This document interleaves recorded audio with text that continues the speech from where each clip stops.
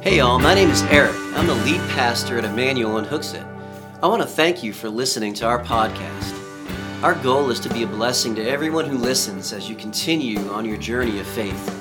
It's also our hope that you'll be encouraged to find a church to belong to so you can plug into that congregation and bless others with the gifts and experiences that God has entrusted you with. Well, I hope this podcast is a blessing to you and encourages you to get out there and be the blessing. God bless.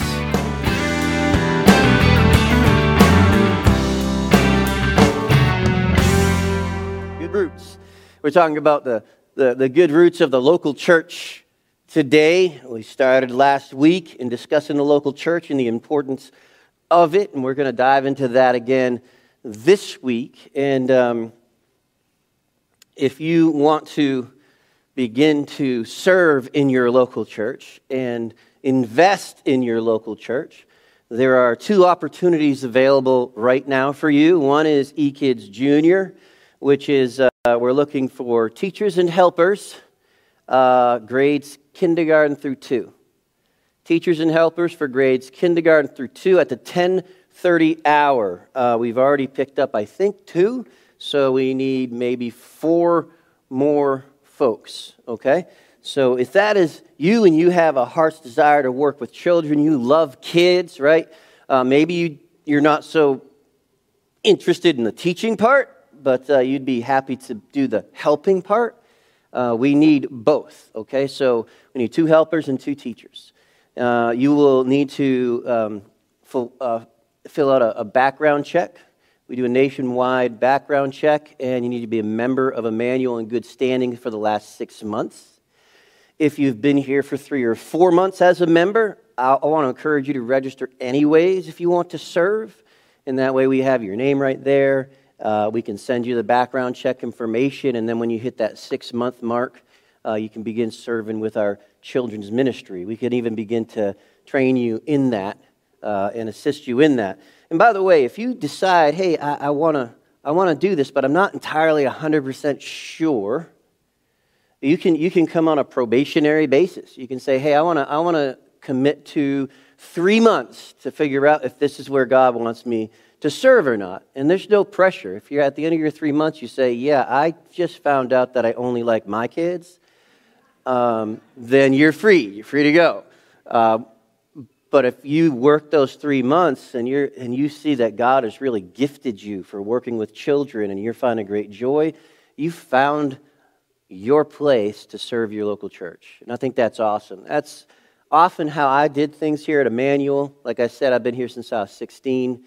I started serving in our kids ministry.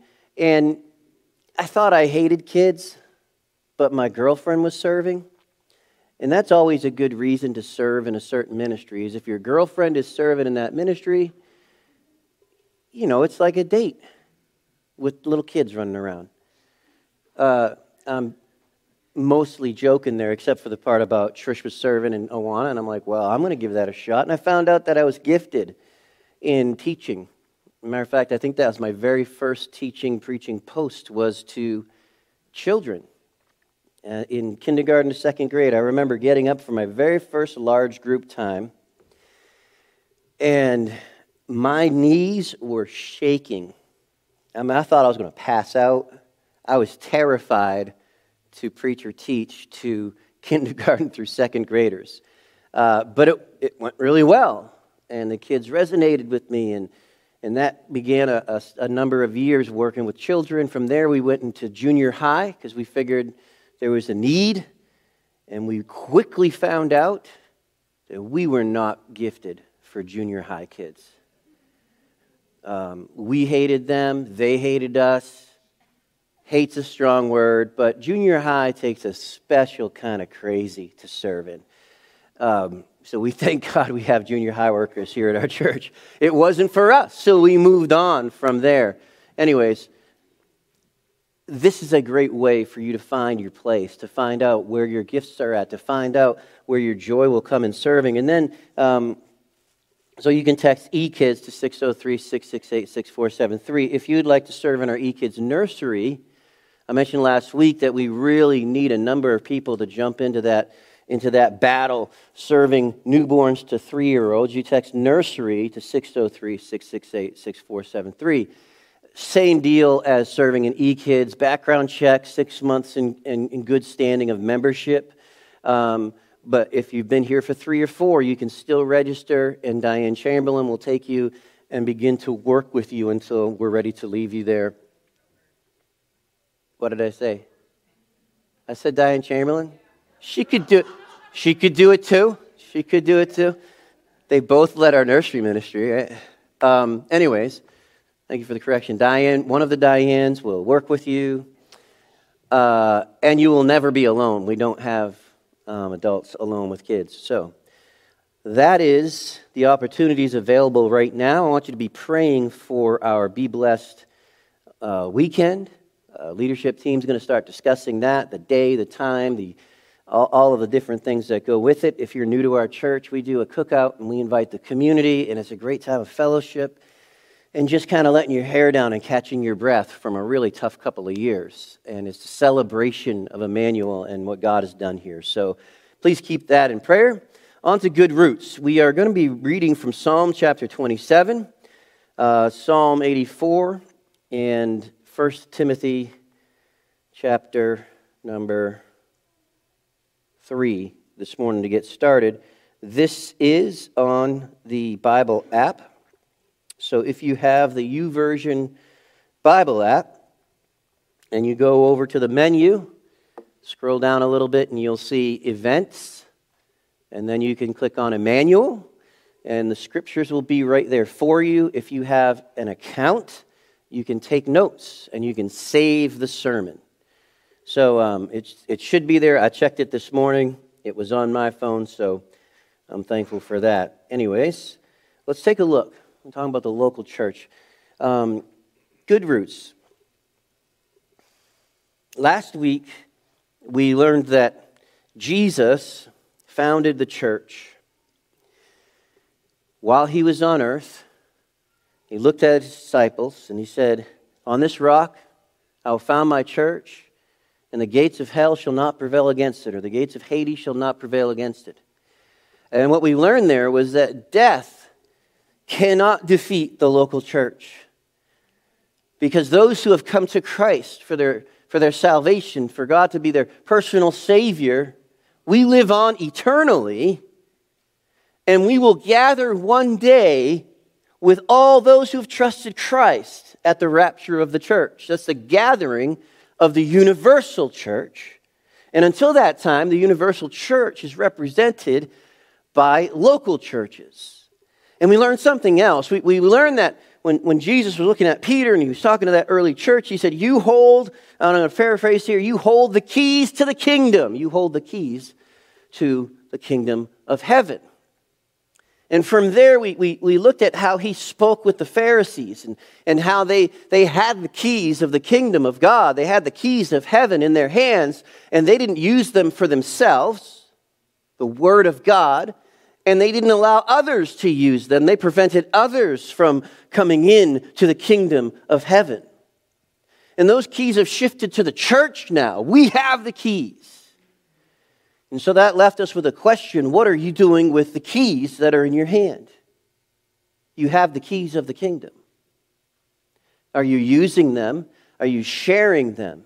Are you opening the door for others to come in to the family of God? If you're not, you're in disobedience to God. And we saw how God felt about those who had the keys of the kingdom and didn't use them to usher others in.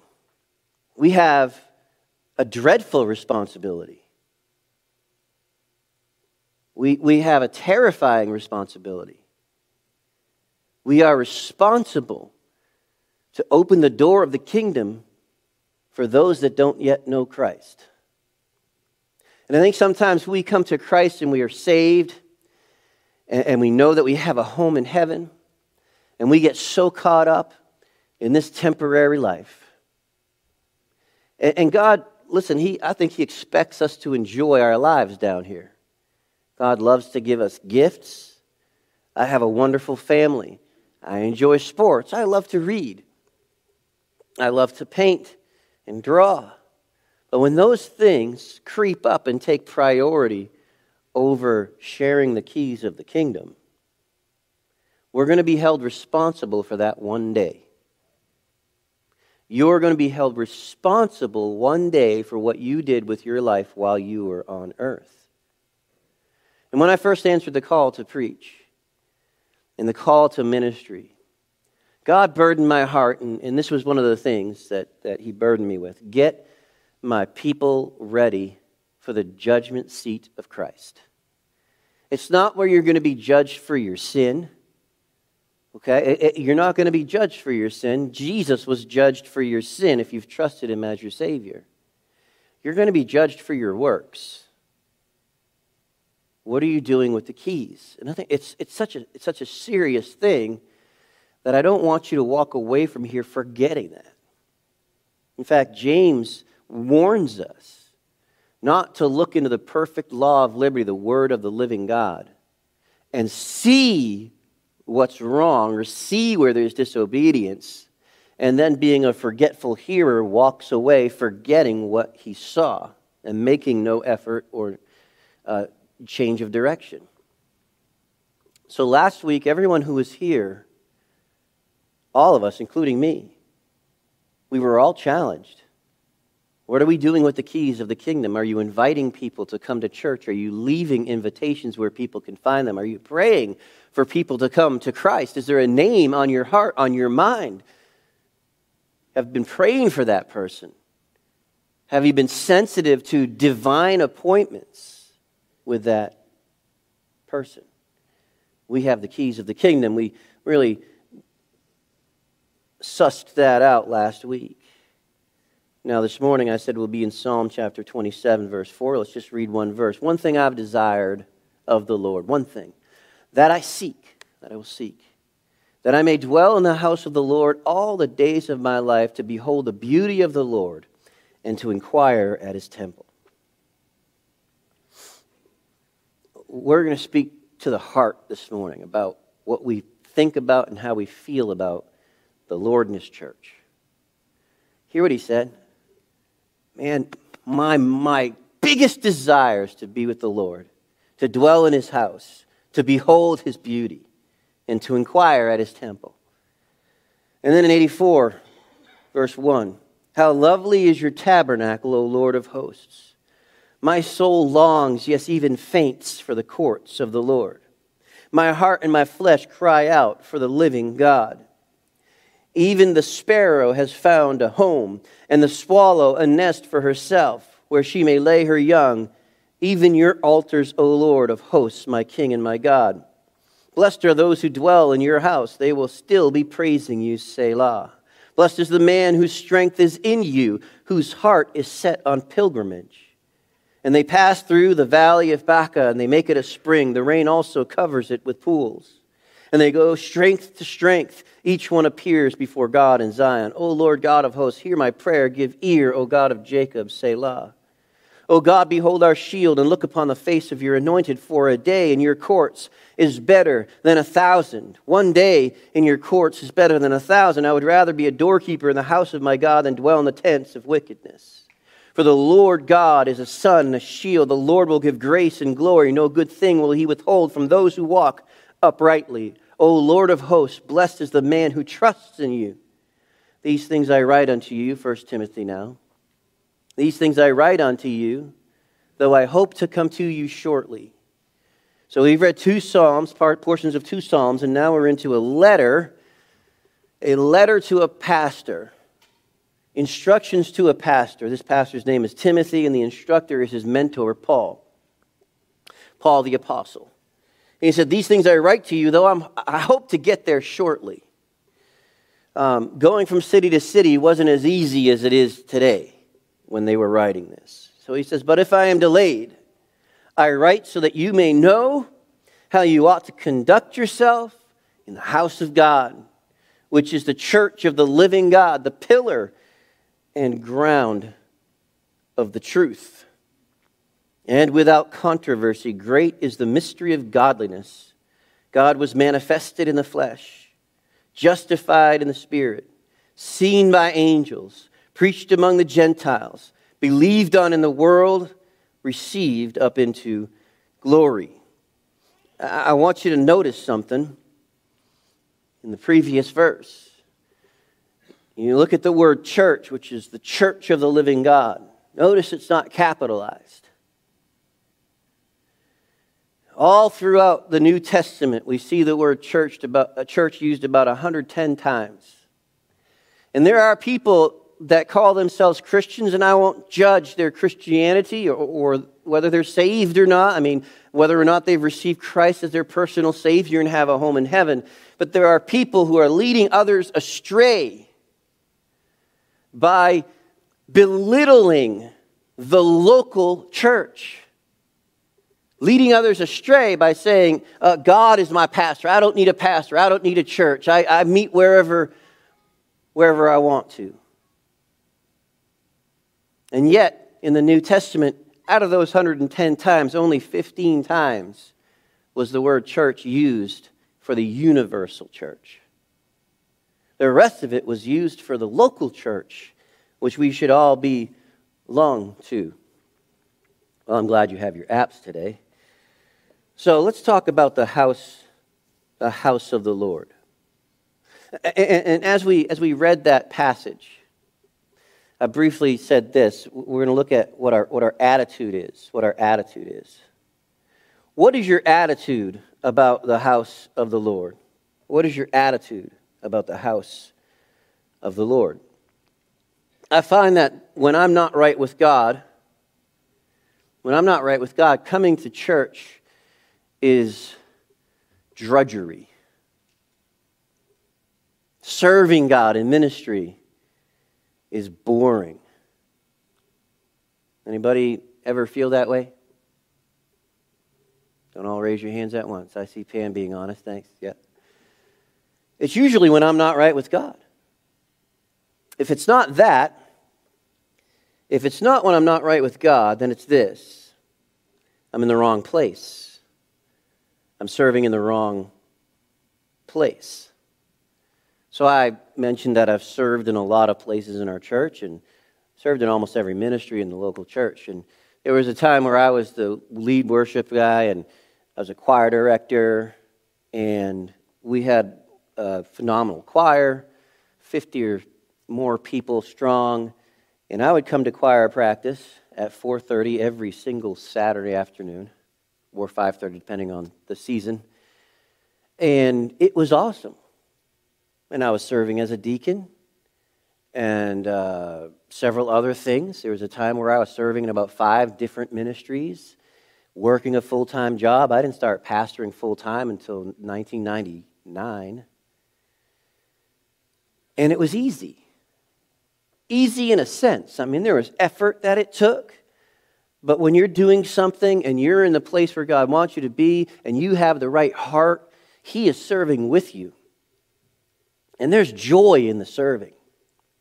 Well, it came along that the Lord was calling me into youth ministry. And so I started to become the youth pastor of our church while I was leading the worship ministry. And I was doing both, but my heart was divided. Where worship ministry used to be like the single passion in my heart, it was now split toward the youth of our church. And gradually to the point where serving in the worship ministry became a burden. Like I was walking with God, I was right with God, but I would show up at our rehearsals and I would be leading a new song or teaching what we're going to do that week, and I would be sitting there going, when is this going to be over? It's bad enough when you have people in the ministry that you're leading saying, when is he going to be done? Right? Versus you're the one leading it and you're like checking your watch. Is this over yet so I can go work with my students? And so I realized at that time, this is not where I belong. This is not where I checked my heart, because there are times when you're serving that it's hard. It is hard. And you can be struggling in your personal life and it can be hard, but generally speaking, there should be joy in our service. And this burden came and it wouldn't go away. It wouldn't go away. I mean, I'd test the water. It wouldn't go away, wouldn't go away, wouldn't go away. It was consistent. That had become a burden that I was not supposed to bear. And so I passed the reins on to Brother Ron Anstey. And he took leadership of that ministry. And I devoted myself full-time to our student ministry. And that was one of the best, close to the best 5 years of my life was working with our students. I loved those kids. My wife and I, every Saturday, not, what was it, babe, 7 to 9, we had student ministry. And we would play games, but we would also disciple. It wasn't just a game night. It wasn't just activities. It was discipleship and teaching and one-on-one. And most of the time, we weren't getting out of students until like 10, sometimes 11, because we were staying after, ministering to the kids that needed some extra help. And it was wonderful. It was wonderful. Where is your heart at? Where is your heart at? Do you have a heart to be in the house of the Lord? Is God beautiful to you? Is he beautiful to you? Did you read what the psalmist said? Like, this is my heart's desire. There's another sermon that's coming up talking about gazing on the beauty of the Lord. How many of us, when we think about God, just want to be with him? Well, when we come to our worship service, that's an expression of wanting to be with our Savior. That's an expression of our heart. How we come, the attitude that we have when we come into worship together, when we come to be the church, is reflective of what we think of our Father in heaven. Because the gathering is invaluable. Thanks, Cap. You could all hear them in the lobby. We can hear you in the lobby. Come and join us in the service. I've always wanted to do that.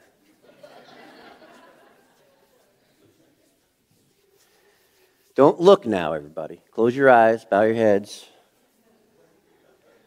I don't think it was the gentleman walking in. Maybe there's an altercation out there. It's quiet now. We do have people in the lobby keeping security, by the way. Our church is very serious about protecting its members. So where was I?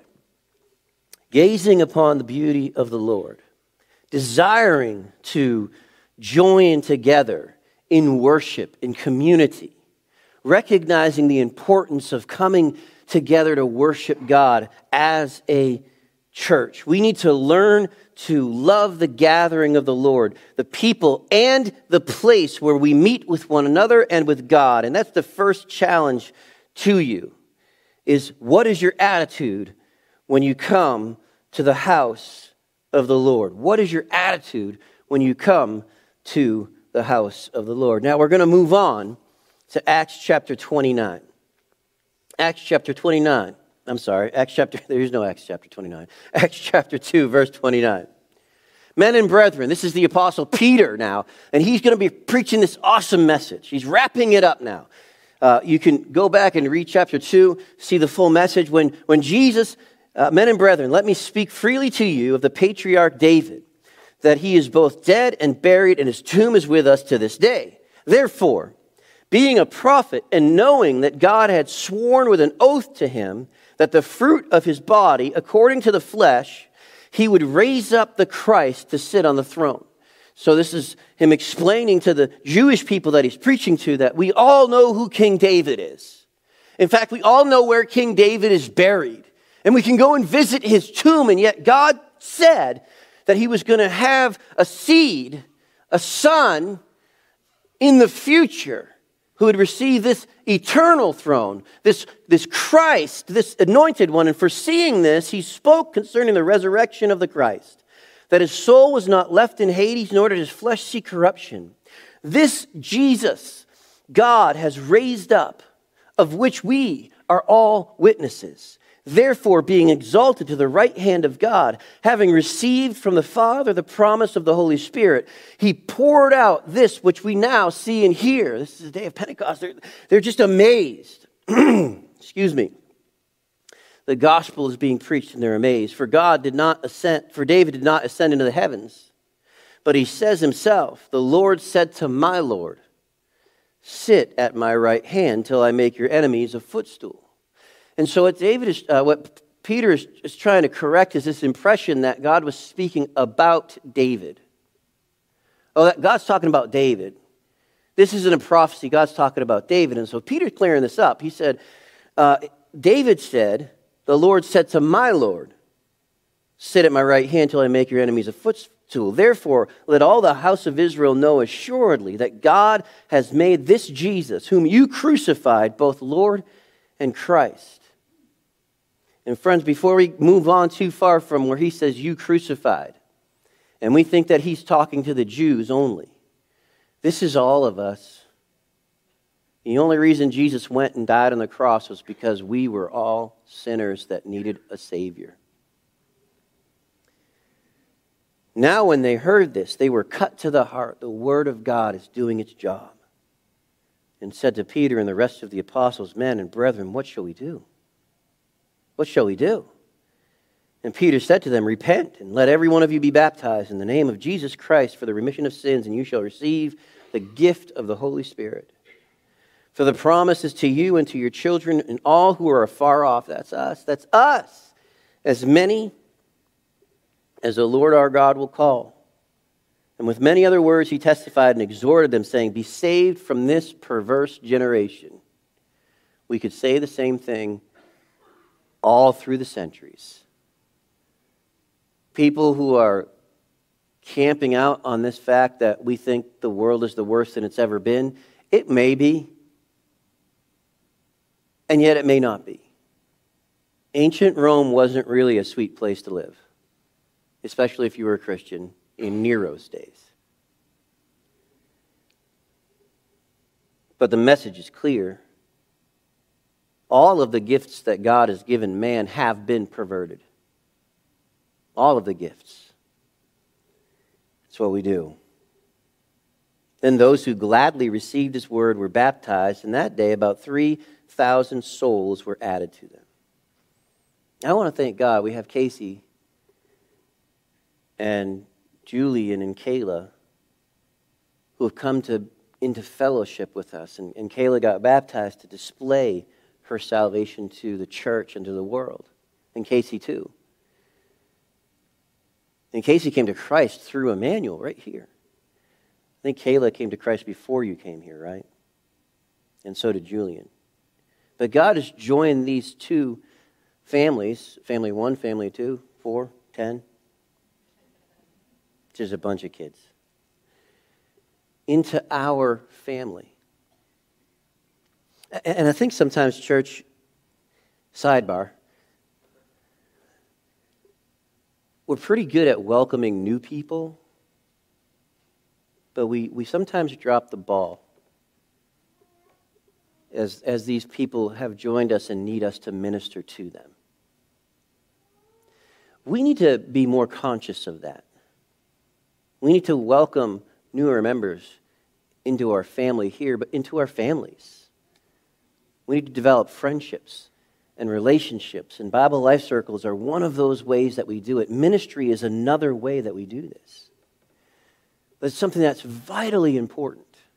It's not enough to be friendly when people walk through the door. That's why I encourage you to stay after service, to get to know someone that maybe you haven't talked with before. That's how the church becomes the church and not just does church on Sunday. Moving on. And they continued steadfastly in the apostles' doctrine and fellowship, in breaking of bread and prayers. And fear came upon every soul, and many wonders and signs were done through the apostles. It doesn't say through the 3,000 that came to Christ. It doesn't say to the 125 that were in the upper room it says the apostles did the signs and the wonders. Now all who believed were together and had all things common, sold their possessions and goods, and divided them among all as anyone had need. So continuing daily in one accord in the temple, the only place large enough to gather 3,000 people, and breaking bread from house to house in small groups, they ate their food with gladness and simplicity of heart, praising God and having favor with all people. And the Lord added to the church daily those who were being saved. We're going to talk this morning about the characteristics of a healthy church. The characteristics of a healthy church. It's what being the church is.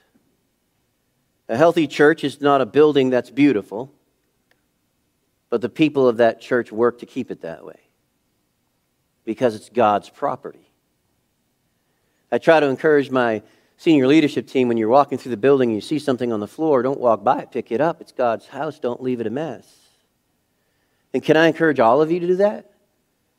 This isn't just Cindy's job, and Randy's job, and Donna's job, and Sandy's job. This is our place. This is God's place. We should be raising our children. When you see a mess, clean it up. Now, I know kids at home, they don't always do that, do they? Sometimes I wonder, does the floor to your room look like a trash can to you? Does the floor of the car resemble a trash can? Because it's not really a trash can. I get it. But when they come into this place, this is a sacred place where we gather together to worship our God. And those that come in who have not yet come to Christ, or who maybe are believers who are looking for a home, folks, we need to care for God's property and God's people. So what are the healthy characteristics of a church that we can see in this passage that we just read? First of all, it's a gospel preaching and a gospel teaching church. When I was at Landmark, I planted a church and merged it with another church. I preached the gospel. Can I get an amen for that? The gospel is the death, burial, and resurrection of Jesus Christ for the sins of all of the world, so that those who will call upon him will be saved. Without the bad news of the fact that we're sinners, and that if we do not come to Christ, we'll have an eternity separated from God in hell. If you don't have the bad news, the good news is meaningless. There are no mountaintops without valleys. And I used to preach the gospel every week there the way I do here. And often I would devote whole sermons from the start to the beginning to the gospel. And I had an elderly lady actually. It was actually the one that I spoke about before, who was very upset with a visitor's short skirt, who was sitting in her seat, where she made a loud criticism. Oh my goodness, I can't believe how some people come to church today. Well, this same lady was irritated by the amount of times that I preached the gospel. I should tell you something about her. Praise God, that wasn't typical of the church. The church supported the preaching of the gospel. They were excited about the preaching of the gospel. They loved it when visitors came in and guests came in and heard the gospel and came to Christ. They were engaged in witnessing. They would take invitations with them. Whenever they left the church, they would take something with them. Most of them, I believe. And they would share it with someone during the week, or they would leave it somewhere. We need to get to this place, Emmanuel. We have the keys of the kingdom. The Great Commission was in full effect in this church, as we heard from Peter's preaching in verse 29 and through 38. They didn't pull punches with the preaching of the gospel of Jesus Christ. Jesus is God in the flesh. He is the only way to heaven. There is no other name under heaven given among men whereby we must be saved. He said, I am the way, the truth, and the life. Folks, there's no other way.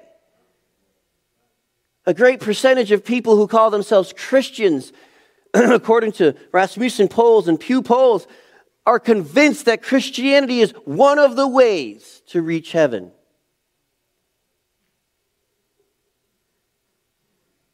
What Bible are they reading? They're not. What church are they attending? An unhealthy one. You say that's exclusive. So isn't most every other religion in the world. Of course it is. It's distinctive. It's the truth, not a truth, not my truth. Oh, it's my truth. I'm just living my truth. That is possibly the dumbest statement I've ever heard. I apologize to anybody that uses that statement, but there you go. Good luck with that. What happens if your truth is absolutely counter to somebody else's truth? Well, now what do? Well, you live your truth, I live my truth. Yeah, but we're in the same place, in the same space. How are we both going to live our truths? I don't know. How about you find out what the truth is, and then both of you embrace it?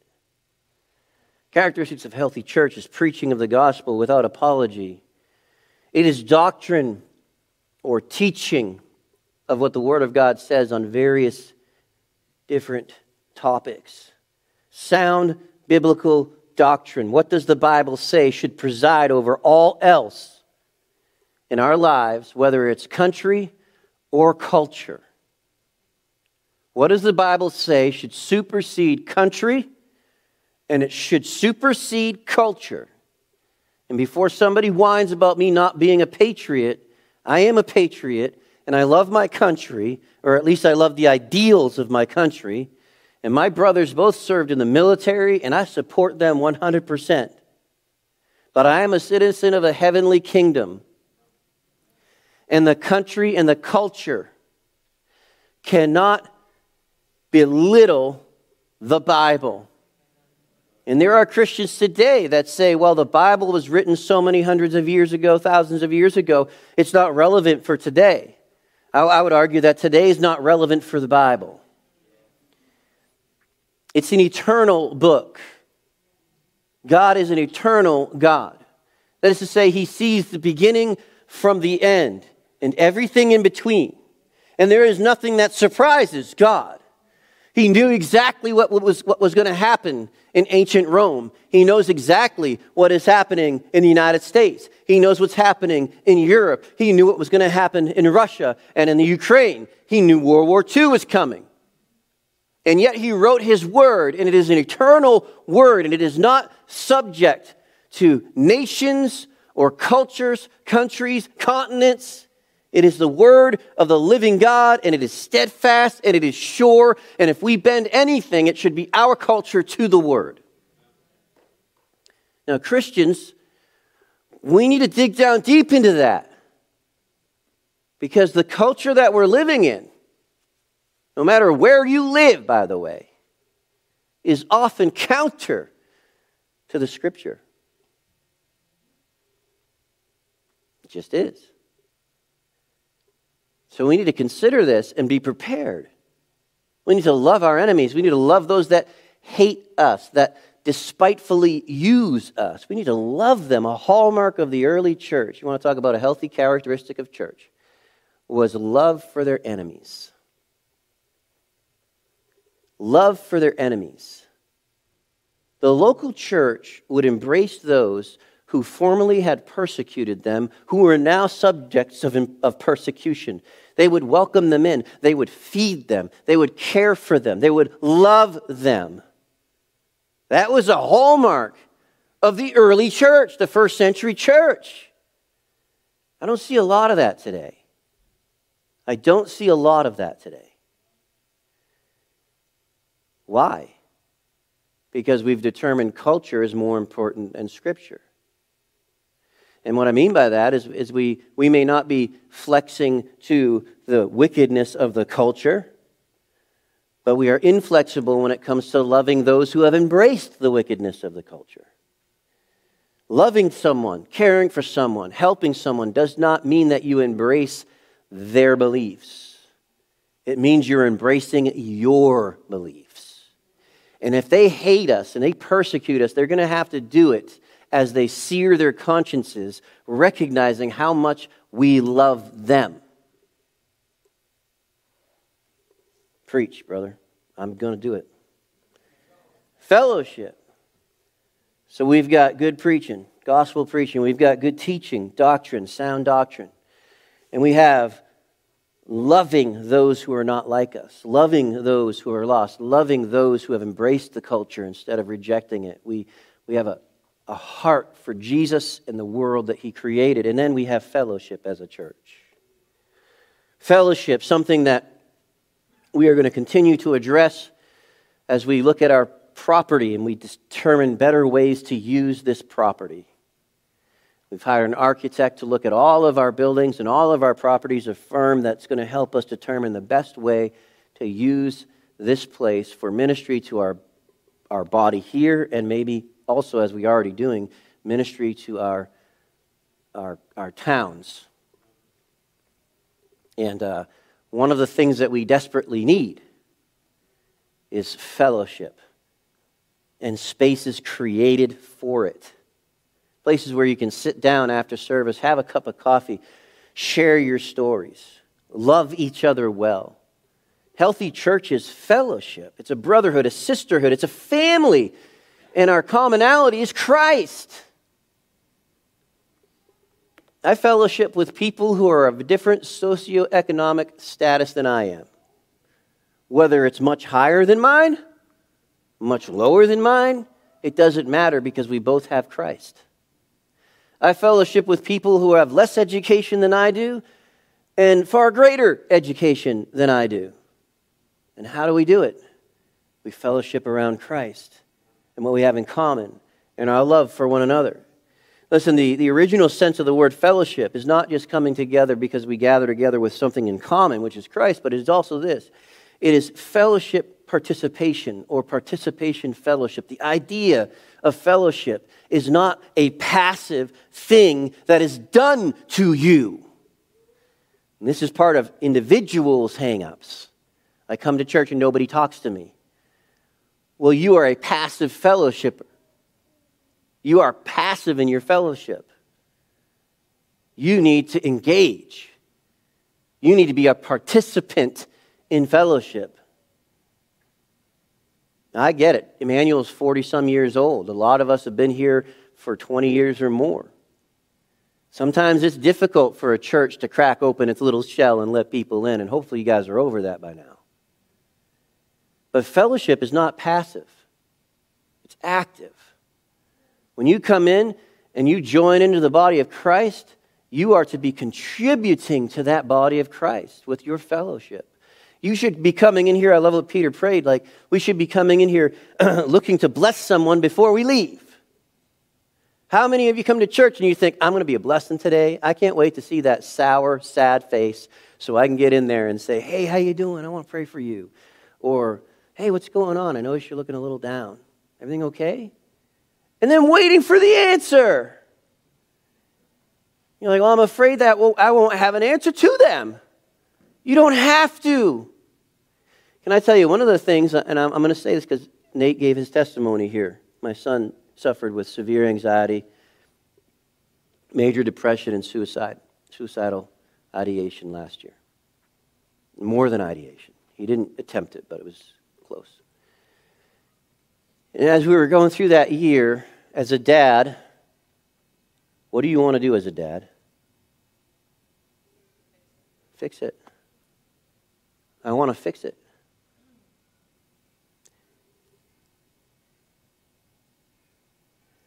One of the hardest things that you can go through is to watch your child suffer.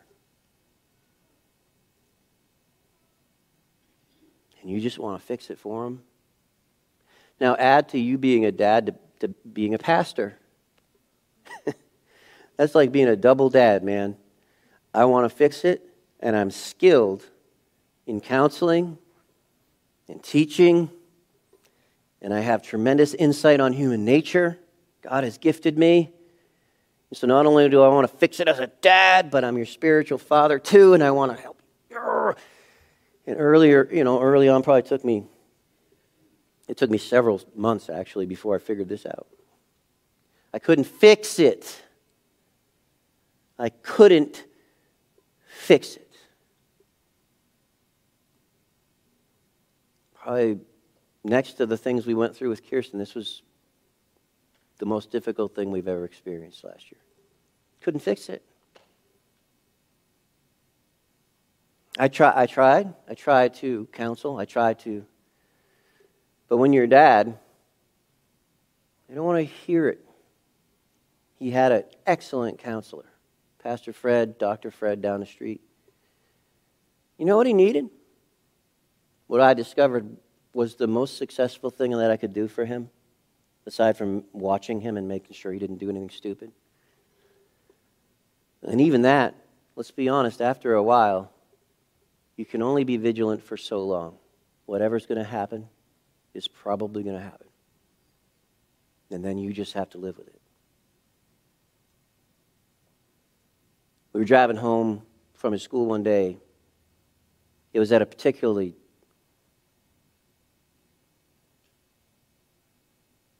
dangerous time, difficult time. And with his anxiety, depression, and suicidal ideation also came a panic disorder. And he is doing so well. He's not in here,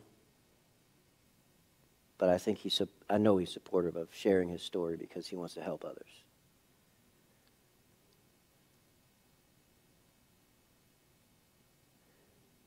He was having tics. He developed severe tics, full body tics tied into his anxiety and maybe COVID, we don't know. He still has minor ones now, but he had them so bad at times he couldn't walk. We were in the ER 5 times in like 3 months, 2 months. Finally took him to Children's to figure all that out. And so here we are. He's at school. I used to drive him to school because he was in Londonderry, drive him to school. And instead of coming home, I would park in the library parking lot, go grab Dunkin's, and I would stay in Londonderry for 2 or 3 hours to wait for the phone call, which would come every day. And I would go administer a med and then wait. And this particular day, the attack was so bad that he couldn't continue. He was medically withdrawn from the second semester of high school last year. Just to give you the idea of what sometimes some people are going through. You might ask somebody, hey, how's it going? And they might say, I'm in hell right now. What do you do? What do you do?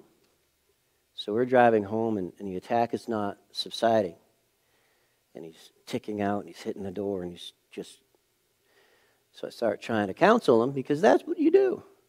You counsel people when you're a pastor and a dad. And he taught me a great lesson. He said, you're not helping. I know. Which he did. This kid he investigated on his own. This kid is ridiculous. He would know all the different counters to anxiety, sensation, you name it, redirection, everything. And I couldn't help him. He was so mad at that moment. He was so angry. You're not helping. And I was getting frustrated. Why are you frustrated? Because of this. It was great. And him and I are like, he's my buddy, but sometimes we are like too much alike. And in that moment, it hit me so hard. He was right. And I just stopped. And not like an angsty person will stop. You know what I'm saying? Fine, I'm not helping. You're right, whatever. I'm not talking to you anymore. Anybody ever done that? Don't do that. Don't do that. So all I did was, you know what, Nate, you're right. I'm sorry. I just want you to know this. I love you. Whatever you're going through, Nate, I love you. I will never stop loving you. And if I have to pick you up and carry you across the finish line, I will carry you. I just love you, buddy. You're safe with me. Let's go see Mom. That's always a good idea. And he wanted his mom. So we went and saw Trish, and the rest of the day didn't go well. That was actually one of the worst days that we had. But gratefully, I learned that lesson when it got worse later that day, which was, I love you. Let's just go driving. So what do you do when you come to fellowship? You participate, you're active, and you look to bless someone. And don't be afraid if they unload on you and you don't have the answer. You don't need the answer. They just need to know somebody can listen to them and loves them and will love them. And maybe you could make some suggestions. Hey, you really should talk to the pastor. I think he might be able to help you with this.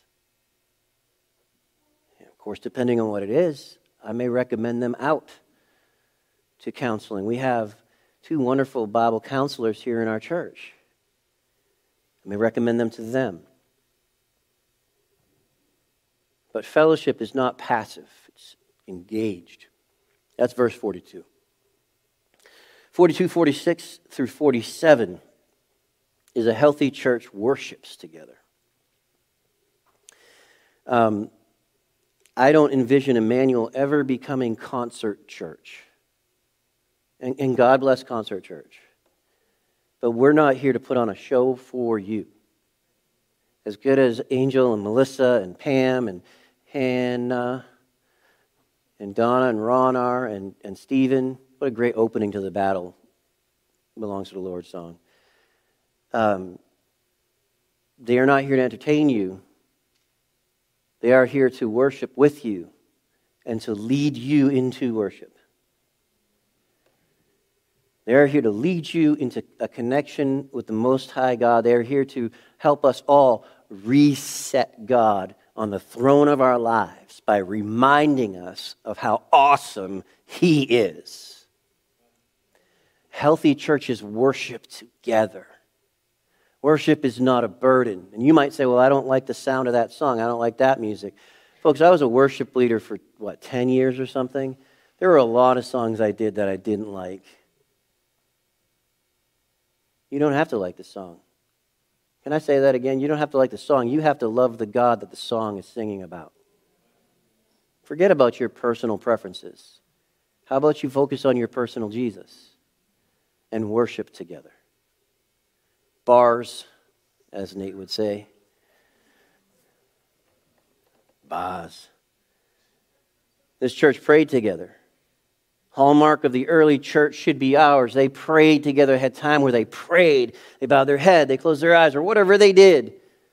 But they prayed together. They prayed.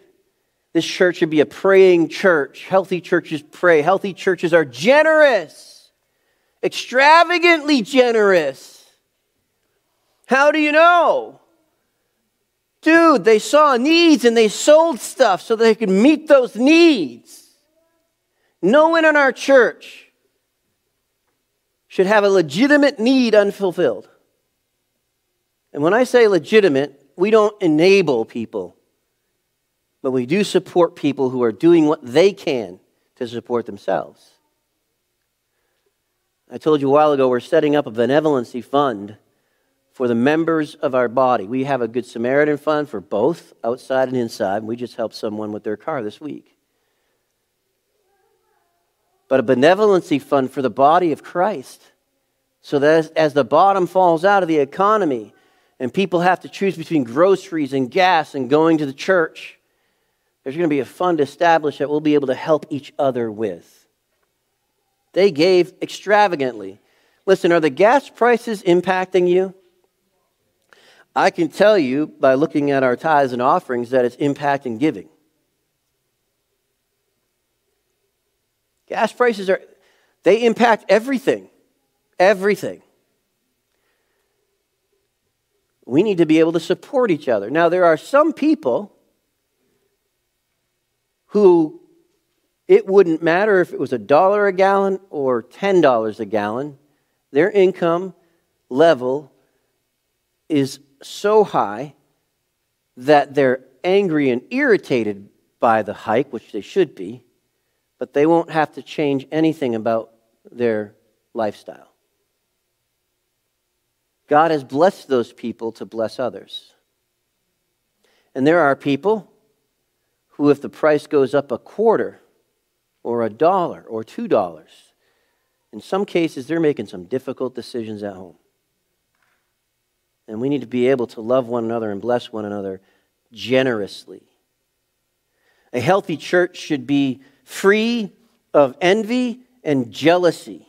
A healthy church has a simplicity of heart, a sincerity of heart. Did you read that with me when we were going through it? Unmixed, uncomplicated, and sincere is a hallmark of a healthy church. I loathe church politics. I was often asked to be a leader in this church. I don't remember if I ever intentionally sought leadership. I just knew that I was one. Folks, healthy churches, there's no jockeying for position. There's humility. There should be no ulterior motives in the leadership of our church. There should be no manipulation on either side. There are churches where someone gives a $10,000 donation and they say, I'm giving this donation and you have to use it this way. And what they've decided is that they are the leader of the church and they're going to determine the direction of the church because they have more money than other people have. That's manipulation. Forget about it. Doesn't work. We're not to manipulate one another. We're to be sincere. We're to be simple in our heart. There's no striving for the chief seat. There should be, if you want to talk about competition in our church, we should be competing for who can be more humble. You want good competition? We should be competing for who can be more humble. I got you a coffee last week. I'm going to beat you to it this week. But don't take pride in your humility. Steph, I'm just saying. Perseverance, and we'll end almost here. They continued steadfast. They faced persecution like we haven't seen yet. Oh, they call me a bad name. Oh, honey.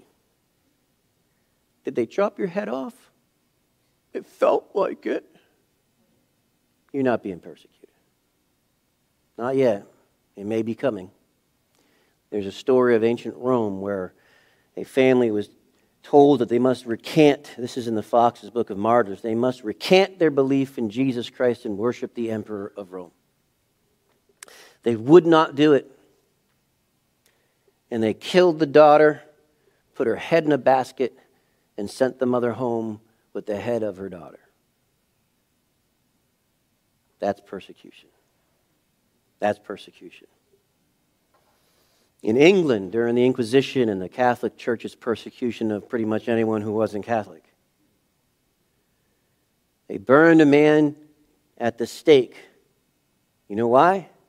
Because he had the audacity to stand behind a pulpit when the church wasn't open and look at the Bible for himself. And then he was on the lam, on the run. They finally caught him, and his family was crying as they watched him being dragged away to the stake. And he encouraged his family, don't weep for me. Don't weep for me. Weep for these who are doing this to me. Perseverance, continuing steadfast, persistent in our support, our attention, and our submission to the word of the living God. Our worship, our witness, our fellowship, and our generosity.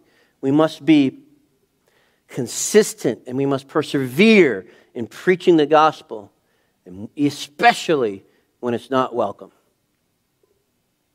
So, my challenge to you. How many of you come to church on Sunday morning and fulfill your religious obligation, and that's it? In the door, out the door, no connection to anybody else during the week, no connection while you're here. You just come in, you come out. You're just coming to church. You're just doing the church thing. That's not church. You're coming to an event. So we shouldn't just come to church. We shouldn't just do church. We should be the church. Engaged, invested, caring for, loving, worshiping together. Taking the keys of the kingdom to encourage others to come in so they can know Jesus and become part of this awesome church. These are the marks of a healthy church.